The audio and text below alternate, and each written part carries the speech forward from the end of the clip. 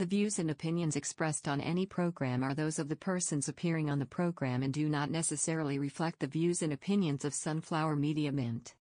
Some programs might include strong images or language that not might be suitable for all audiences. Viewer discretion is advised. Ever wonder for what's next? It's time for something new. Define things. Straightforward. Different perspectives. It is black and white. You are listening to PrevHue by the New Q.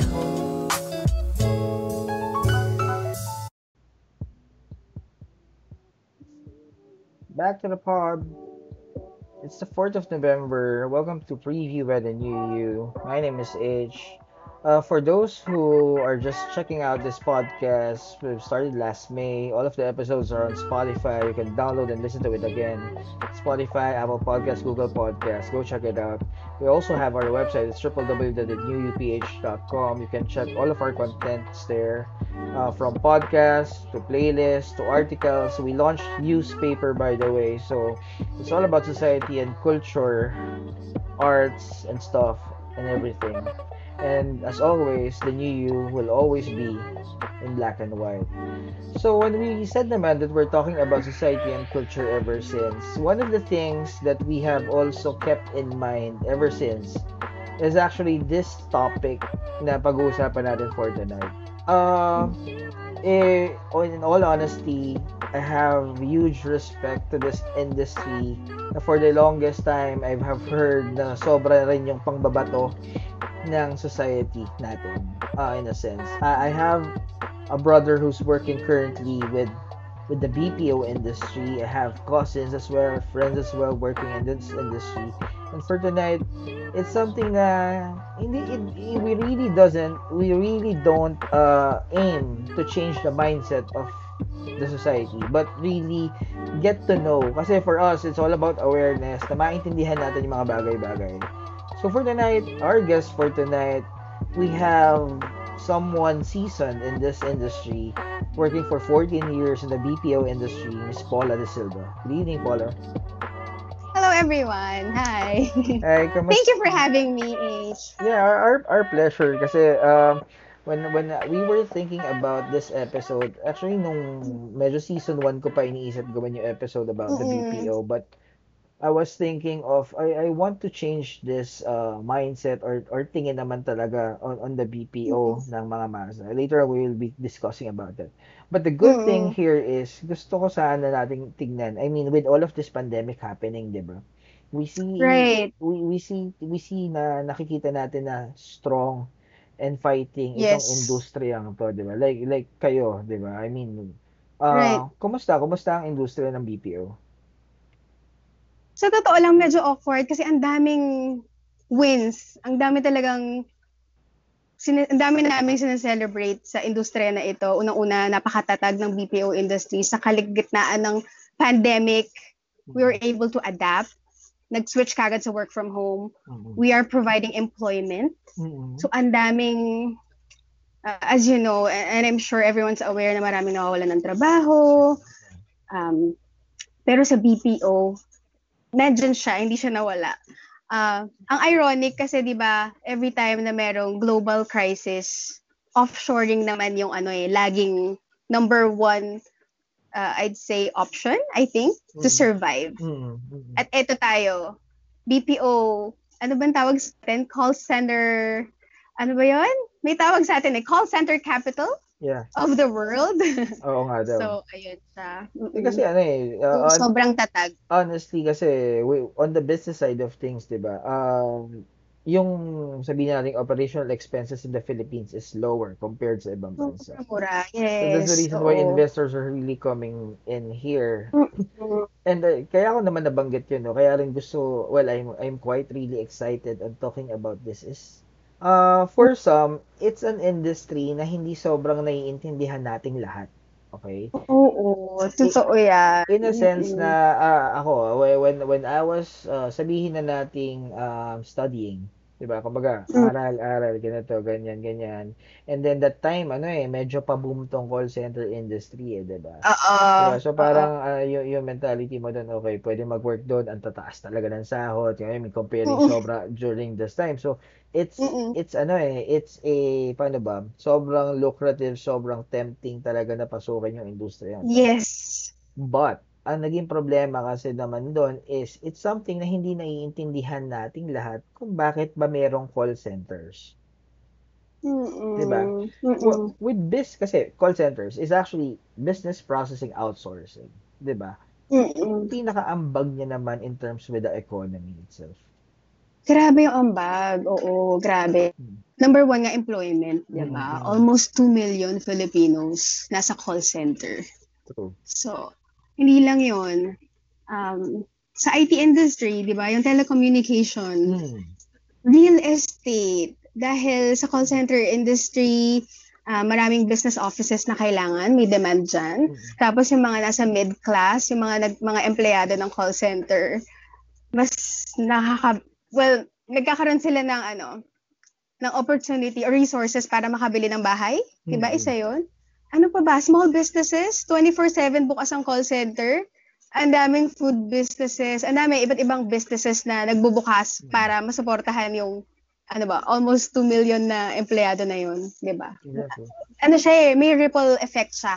Mm. Lahat nung panahon na uso pa yung na marami pang nagta-travel, yung Oo. tourism. Ang Mm. laki din ng contribution niya sa tourism kasi nga just like what you've said, mas mataas ang sweldo, mas may competitive yung compensation package, kaya mas merong kakayanan Mm. sa ganong aspeto. Education, ganyan, ang dami. Sobrang daming benefits, kumbaga, Saka yung sa akin sa kasi, ekonomiya. yung isa kasi na nakita ko na, no, sabihin na natin, paano ba? When I was studying, sabihin na natin sa part na Mm-mm. yun, di ba? I would say arrogante or ignorante in a sense, di ba? Na parang, Oo. you would say na, no, I'm not studying para sumagot ng tawag. Di ba? Oo. Ako, well, I won't be a hypocrite to say na hindi ko naisip yon for once in my life. Bata ako nun eh. 'Di ba? 'Di ba? I mean, Oo. let's be frank about it, 'di ba? I mean, dumadaan tayo sa point na 'yun kasi bata ka. Oo naman. At ang naiintindihan mo lang is kung ano yung abot ng utak mo that time. But having to understand the role of the BPO in a sense dito sa mga malalaking kumpanyang multinational companies na to. What the Mm. people doesn't really understand, hindi naman lahat, 'di ba? Pero yung iba rin na Oo, hindi hindi naman lahat. naiintindihan dito is kaya po merong call center. Kasi it really supports the backbone ng mismong industriya, ng mismong kumpanya. Oo. Like, for Mm-mm. example, I was talking to a friend na nasa BPO for hospitals in the US. So imagine, Mm. they are handling the health records of the patients, 'di ba? Ina-outsource sa kanila. In a sense na kasi yung hospital, hindi naman nila kayang magdagdag ng sobrang daming staff eh. Or kung magdadagdag sila ng staff, syempre mga medical practitioners talaga. Exactly. But the medical, do you expect the doctors, the nurses to process the data for them? No. Totoo, 'Di ba? totoo. Hindi ka magbabayad ng nurse and ng doctors Oo. para kainin pa ng oras silang mag-encode. Kasi they should be Mm. focusing on their specialization. So that's the reason kung bakit andito tong BPO. For them to be the one to handle that. So we have to consider the fact that the BPO is really supporting these big Definitely. enterprises in a sense. Diba? Na para engine sila eh. I would say sila yung engine. Part sila ng makinarya. Pag tinanggal mo yung piyesang yan, tutukod yung mga kumpanya. Oo, totoo Mm. 'yan. So, Definitely. going to that point, Paula, the Mm. mindset, the mindset in terms of natin, I mean the society, 'di ba? I mean, I let you voice Mm. out yourself. Minamaliit talaga. Yeah, I Oo. have my opinions on this as well. Pero the mindset, it's 2020. What should be changed? What Oo, should be changed? 2020 na, 'di ba? Anong dapat baguhin natin? Mm. Hindi siya simpleng nagtatawag ka lang. Ang daming skill sets, competencies na kailangan ng isang empleyado Mm. para maging qualified for the post or as a frontline. Kahit Mm. lahat sa lahat ng aspeto, even your emotional being, yung Mm. pagiging ready mo emotionally, kasama siya.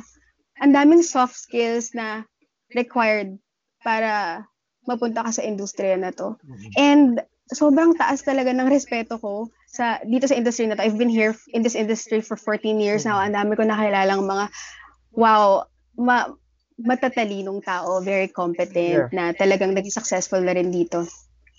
Ayun, yun lang. Gusto ko lang masabi yon sa ano na to, sa show na to. Mm. Na talagang kahit ako sa personal growth ko, Mm. ang laki na naitulong niya. Yeah, based on your experience, kamusta? Mm. Based on my experience, kasi nag-start ako frontline. Yeah. Naging trainer ako, tapos napunta rin ako sa operations, tapos ngayon nasa management position na ako. So, maliit. Doon muna ba? Nawala ako. So, yun dun sa pamamaliit, definitely, may personal experience din ako dyan. Yeah. Na, bakit? Gumraduate ka, 4-year course, dapat kung ano yung course na inaral mo, yun dapat. Ganun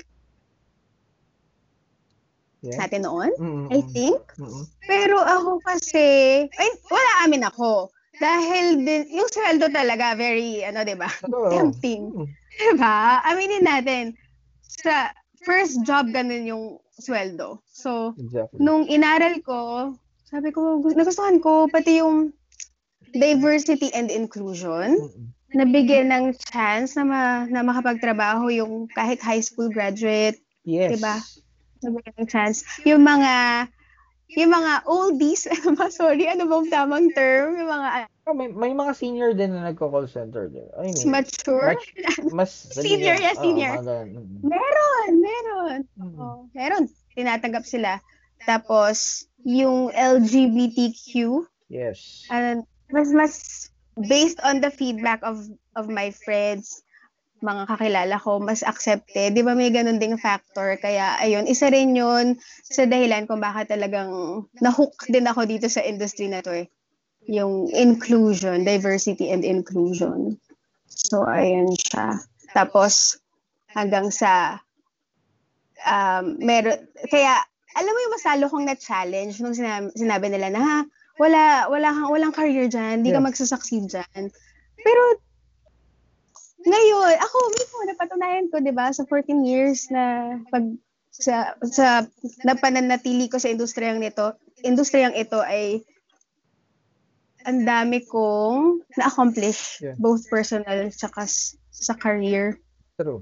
Sa That's career true. ko. Mm. Well, ako naman Sobrang sorry, ang tingin ko kasi dito rin, no, kumbaga, yun nga, una, masyado we grew in a time na, alam naman natin, we're not saying education is less important or what, diba? Education is important, really, diba? Pero we grew in the time na we were taught na talagang the good jobs to have is actually to be a doctor, to be an engineer, to be a oo. lawyer. That's it, 'di ba? I mean, yan yung Oo. prangkahan na society natin dito bilang mga Oo Pilipino at naman. walang masama doon. I mean, being a parent as well, if you would want your kids to be like that, basta gusto nila. Ang akin kasi yun yung paano ko, basta gusto Oo nila. naman. Then, Oo, go ahead suportahan and natin. supportahan, di ba? And then, ngayon, kung titignan mo rin naman, it's not only in the call center industry na tipong nandoon ang iba't ibang klaseng course galing. Kasi, even with other industries, di ba? I mean, for example, like me, being on a day job, I'm at IT ako talaga, but eventually I Mm. shifted to sales as well, di ba? Kumbaga, pero IT products pa rin, but going into the sales portion. So, Mm. tumatalon. And then I have friends also in this industry na nurses naman. Tapos, Mm. merong iba't ibang HR and tourism graduate din. Okay? Mm. It will all boil down to the skills na meron yung tao eh. Yun pa rin naman Mm. yun. And, well, to be Oo. honest, it's about communication. Oo. And one thing na actually yun yung nakikita kong sabihin na natin key talaga with call centers is actually the communication skills. Kasi unang-una yun yung kailangan eh, 'di Yes. ba? Totoo. I agree. Oo. Yun yung Oo. bagay. Yeah, go ahead, go ahead. Oo, totoo yun. Ang laking bentahe nung ano natin, pagiging proficient natin sa English. Yes. Sa opinion ko ha, Mm. number one. Oo. I think number one yun, no? Mm. Kasi, well yun, tsaka yung ano, pagiging familiar natin sa culture ng Americans, True. sa Western Western. culture as a whole. Mahilig tayo sa Hollywood movies, Yeah. di ba? Basketball, yung slang terms, familiar tayo dyan. Mm. Kaya rin, ano tayo, sobrang mabenta. Mm. So, I think. I was actually, Diba? oo, Nakaka-relate tayo eh. Oo. over the weekend, I was actually watching the series in Netflix, Emily in Paris. Well, it's about marketing. It's about marketing naman.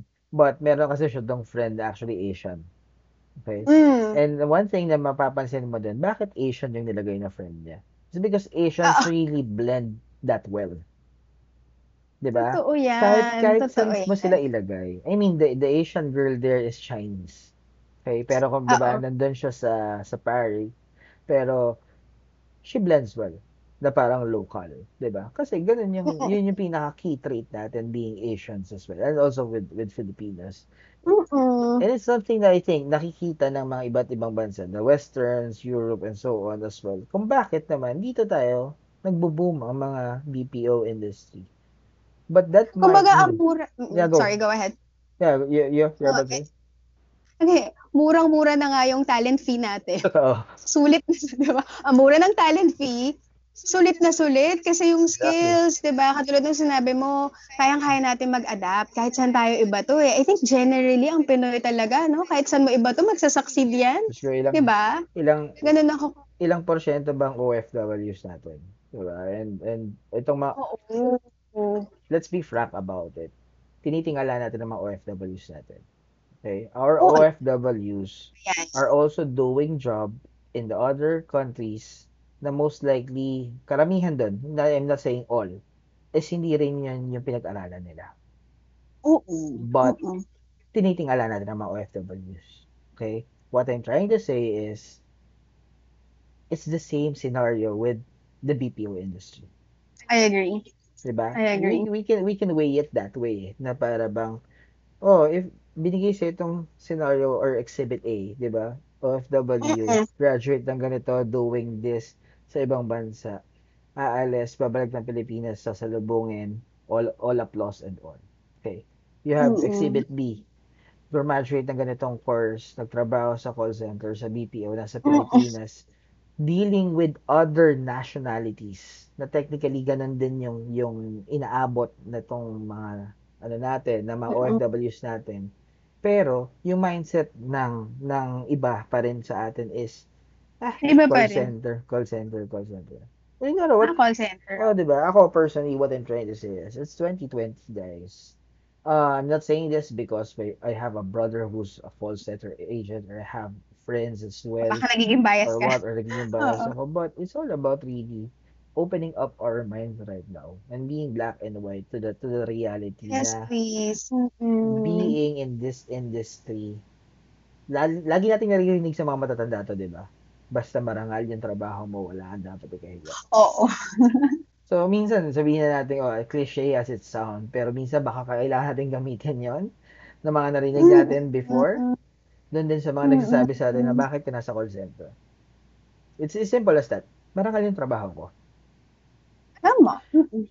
Now, medyo i-break natin ng konti. I mean, with Paula being in the what they call BPO industry for 14 years now. But right now, Paula is also doing something else. Care to share what that is? Mm, Ngayon, tinatry. I'm a trying hard influencer. Nahiya ako sabihin, pero nagtatry ako mag-microblog using Mm, Instagram. good. Mahilig kasi ako sa craft, sa DIY, mga ganyan, fashion, beauty. So, wala. Siguro lang, gusto ko lang ipakita yung other side ko through Instagram. Mm. Yan lang. Pero with Underscore, pinromote na. yeah, go ahead. Underscore crafty love. Yun yung pangalan ng Instagram ko. So, what can they see Kaya here? ako. Wala eh. Nag-start pa lang ako, hindi pa talaga siya sobrang established. Pero ayun. Nag-start pero may about 8,000 followers na agad No, ba? no. Hindi, wala yan. Joke lang yan, hindi. Eh, Anyways, yun nga, gusto ko lang siguro ng, outlet yeah, definitely. sa creative side ko. So, yun. Oh, And, H, I just want to thank you pala for using this platform to inspire our bayaning puyat. Diba yun yung tawag sa amin? Kami yung bayaning puyat. actually. Kaya talagang natuwa ako kasi naisip mo to, itong topic na to, itong BPO na sa 2020 na baguhin natin yung perception about the call center agents. Yeah. Diba? Definitely. At saka kanina nabanggit mo yung tipong, well, you doing crafty Instagram, diba? Being your outlet in this time of pandemic. The one thing that I want to also talk about here is, well, madalas natin naririnig to ngayon, masyado na rin gas-gas tong term na to. But it's all about mental health. Okay? When we talk about mental health, I mean the toxic culture or yung toxic mismo ng trabaho. For some, what they see or what they understand when you say call center agent ako is you answer calls. Yeah, you answer calls. But underlying that is you actually deal with people concerns. Kamusta? I mean, being in that industry for 14 years, personal experiences mo or the team that you handle, what's the worst example o kaya kumusta? I mean, wag tayo magbanggit syempre, may mga confidentiality dyan. Generic lang. O generic tayo. Pero kumbaga, ano yung mga doon muna tayo. What's the worst na tipong inabot mo or inabot ng member mo in the team? Nabanggit mo yung mental health, no? Yun nga kasi yung industriya namin customer service eh. Yeah. Pero alam mo, ang nakakatuwa kasi sa Pinoy, meron tayong pusong Pinoy, yung heart of service. Kaya natural, very natural, innate sa atin magbigay ng sincere customer service regardless kung sino yan, anong lahi niyan, sinong kaharap mo. Ganon tayo. So, kaya madali tayong mag-adapt doon sa part na yun. Kaya I'd say hindi tayo talaga masyadong nahihirapan sa customer service part. Pero meron merong mga unique situations na alam mo emotionally madidrain ka na kailangan you have to respond to the situation with urgency. Kasi isipin mo, kausap mo yung client over the phone, real time. You have to provide the assistance real time. Diba? Maraming mga emergency situations. Kasi ako, mas exposed ako sa financial industry eh. So, syempre isipin natin, usaping funds, usaping availability ng funds, ganyan. So, may mga emergency situations. Yun yung nakikita kong I'd say medyo stressful or medyo complex na talagang kailangan mo maging creative, kailangan mo maging resourceful para matulungan yung customers sa phone. Yung mga ganon. Lalo na ngayong pandemic, di ba? Alam naman natin, tulad ng mga customers yung ganyan, di ba? Siyempre, pag tumawag yan, by default, mainit na ulo yan eh. Oo naman. Diba? Oo. One thing na nakikita ko rin naman dyan, well, nabanggit mo naman kanina, is actually yung isa pa, yung pasensya. At actually, yung pinaka-stability ng utak ng mga agents natin. In a sense na, imagine taking calls. Usually ba, on an average, let's say in a day, how many calls does an agent usually take? Naku, depende sa nature ng account eh. Ito, totoo talaga ito, yung walang lunukan. Meron talaga gano'n na 100 plus calls ka per day. Tapos ilang oras yun? As in, 8 hours? 7.5 hours mo siyang gagawin kasi meron kang 1 hour na break, 1 hour lunch, and then 2 15-minute breaks. Kaya, isipin mo, 7.5 hours, tuloy. Yun yung hindi na realize ng mga tao na wala sa industriya na to. Iniisip nila, petics yan, magkakals ka. Hindi, isipin mo, tuloy, 100 plus calls. Walang pahinga yun. Tapos kailangan matapos mo lahat ng kailangan, pati yung ad side. That's May true. behind the scene pa yun eh. Hindi ka lang naman kasi dadaldal doon. May mga tools ka. Yes. Meron ka kailangang kumpletuhin na kailangan compliant ka dun sa policies and regulations ng kumpanya. So, hindi talaga siya madali. Hindi siya madali. Oo. Definitely. May reporting pa Tapos, yan. yun. May Diba? reporting pa. May I, reporting pa, yeah. diba? I have, actually, sa morning job, I have, mga telemarketers as well. Oo. Telemarketers, in a sense, is actually behaving like call center agents also. Hmm. 'Di ba? Pero, ito another thing to think about. Mm-mm. Pag sinabi mong telemarketer ka, nasa loob kasi ng isang kumpanya, hindi ganon yung tingin versus sa totally nga sa BPO. So, Wala masyadong... walang sabihin natin discrimination. There's totally Mm. something screwed up with the Let's be honest mentality. here, may ganon. 'Di ba? Screwed up yung mentality na pag sinabi mo nasa BPO ako, it's something na problema, 'di ba? Pero come to think of it, it's the same. At sinasabi ko sa inyo nga din, hindi yun madali kasi imagine assigning that person to take calls naman and to find leads within a day, 'di ba? Parang lagi ko sinasabi, syempre, sa usapang sales naman, when you talk about that, okay, meron bang lead na nakuha? 'Di ba? I mean, it Oo, happens na let's oo. say, sige, ito gawin mo, magtawag ka ng 20 per day. And then I need leads by Friday. Something like that, for example. Oo. Tapos, at the end of the Yeah. Friday, sabihin sa'yo, wala akong nakuhang lead eh. For some, ang sasabihin, you didn't do your job. 'Di ba? Ganun Mm-mm. yun. But, ako naman, when I ask is, teka, ilan tinawagan mo? I Mm. called 100, 20 per day. Ito yung mga responses, pero walang Mm. leads. For me, you have to treat it na, no, he or she did her job, his or her job. Right. It's Oo. just that talagang wala. And it happens in real life. Diba? I mean, you're doing what you are asked to do.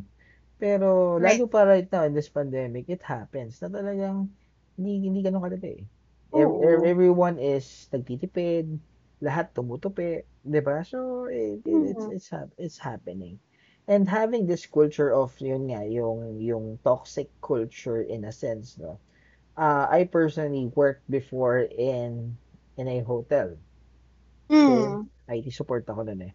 And then I've also been talking with different nationality. Syempre, mga naka-check-in sa hotel. At iba-iba yan. Oo. Iba't iba yan. So, I Right. mean, with this industry, with BPO, imagine that you're talking, hindi naman puro Pinoy yung kakausapin mo. Hindi naman puro Amerikano din ang kakausapin mo. Magkakaiba. At kailangan mong bumakibagay sa kanila. It's something na mahirap. But Totoo. before we wrap this episode up, no. Siguro on let's say your personal experience being in this field in a Mm. sense. Um ano sa tingin mo yung sabihin na nating we should really be informed? Mm. Yung tipong para yung mga tao na later on can be downloading this and listening to this episode on Spotify, Apple Oo. Podcast, Google Podcast, medyo a bit of eye-opener to them. Na sabihin na natin, I would say na, yeah, go ahead and encourage people to work in this industry. Because, una, buhay yan. Pangalawa, marangal Yes. Oo. yan. And pangatlo, it's an industry that supports yung mga dream jobs or dream companies ninyo. 'Di ba? Parang if you're talking about a big enterprise na I want to be part Right. of that. What you don't realize is if you're working for a BPO that's handling that account is that you are part of that company. Yeah.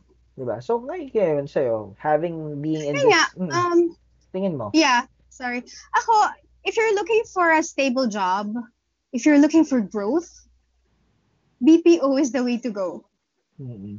Future, kung magsi-think ahead ka, Mm-mm. sobrang tatag ng industriya na to, hindi to matitinag. In the coming years. Isipin mo, di ba, may global crisis, pero ito kami. Kaya nga, katulad nung sinabi ko kanina sa intro, ang awkward kasi ang dami talagang wins to celebrate sa gitna ng pandemic. Ang daming inspiring stories. Pero that's the reality. Parang, ito lang ata hindi naapektuhan talaga generally, itong industriya na to. Kaya, I'm so fortunate that I'm part of this industry. And, hindi siya simple. Katulad ng sinabi ko sa'yo, no? Competency, skill sets, marami rin talagang mga kailangan or requirement. And, yun nga, yung growth, meron. Personal growth, career growth, nasa BPO. Well, Siyempre, hindi lang BPO, no? Oh. Pero isa ang BPO sa talagang makakatulong, hindi lang sa'yo, siyempre, collectively sa ekonomiya. Kaya nga nakaka-survive ang Pilipinas, di ba?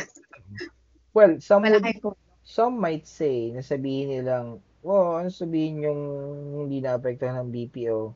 Guys, put it this way, it's not the BPO yung primarily affected. You can hear accounts closing down. Okay? Nangyayari yun. Why? Yes. Kasi hindi na kaya nung kumpanya to support it. So, correct. If that's the case, sino yung nahirapan talaga? Okay? And this is something na alam nating hindi totally magigets agad-agad ng lahat. When you have accounts, parang you are actually a client. Kunyari ako, may kumpanya ako, and then I have the option to hire people para magtawag para sa akin. That's in-house. Diba? But, that is actually expensive. Mas mahal yun. Okay? Mahal talaga. Compared sa I outsource it. And doon pumapasok yung BPO.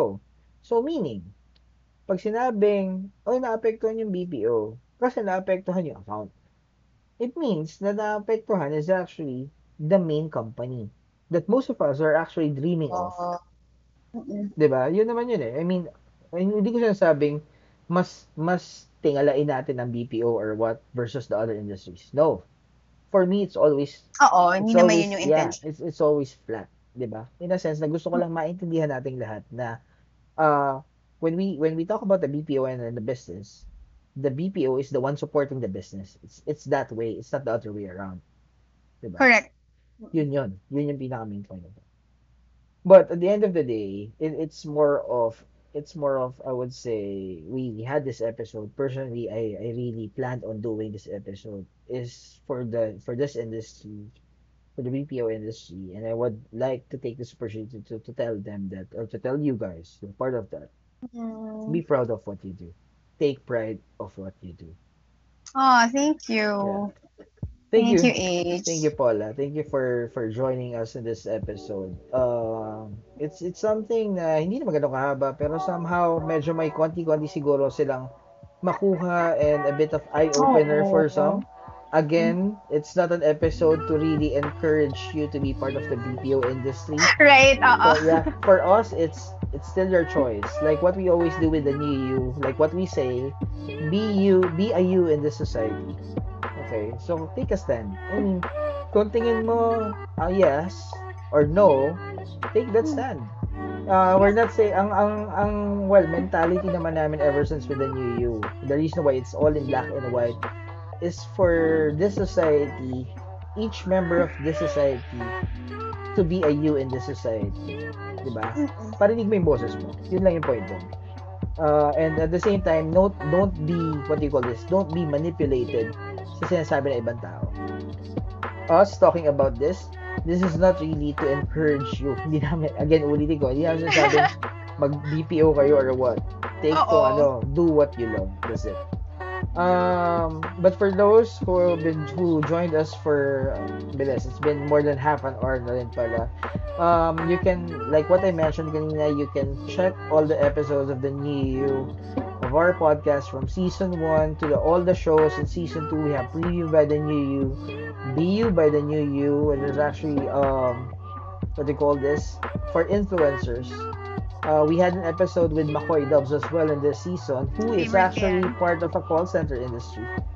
Doon siya nagsimula. Oh, we talked to him, and he is actually a proud call center na naging part siya ng call center industry.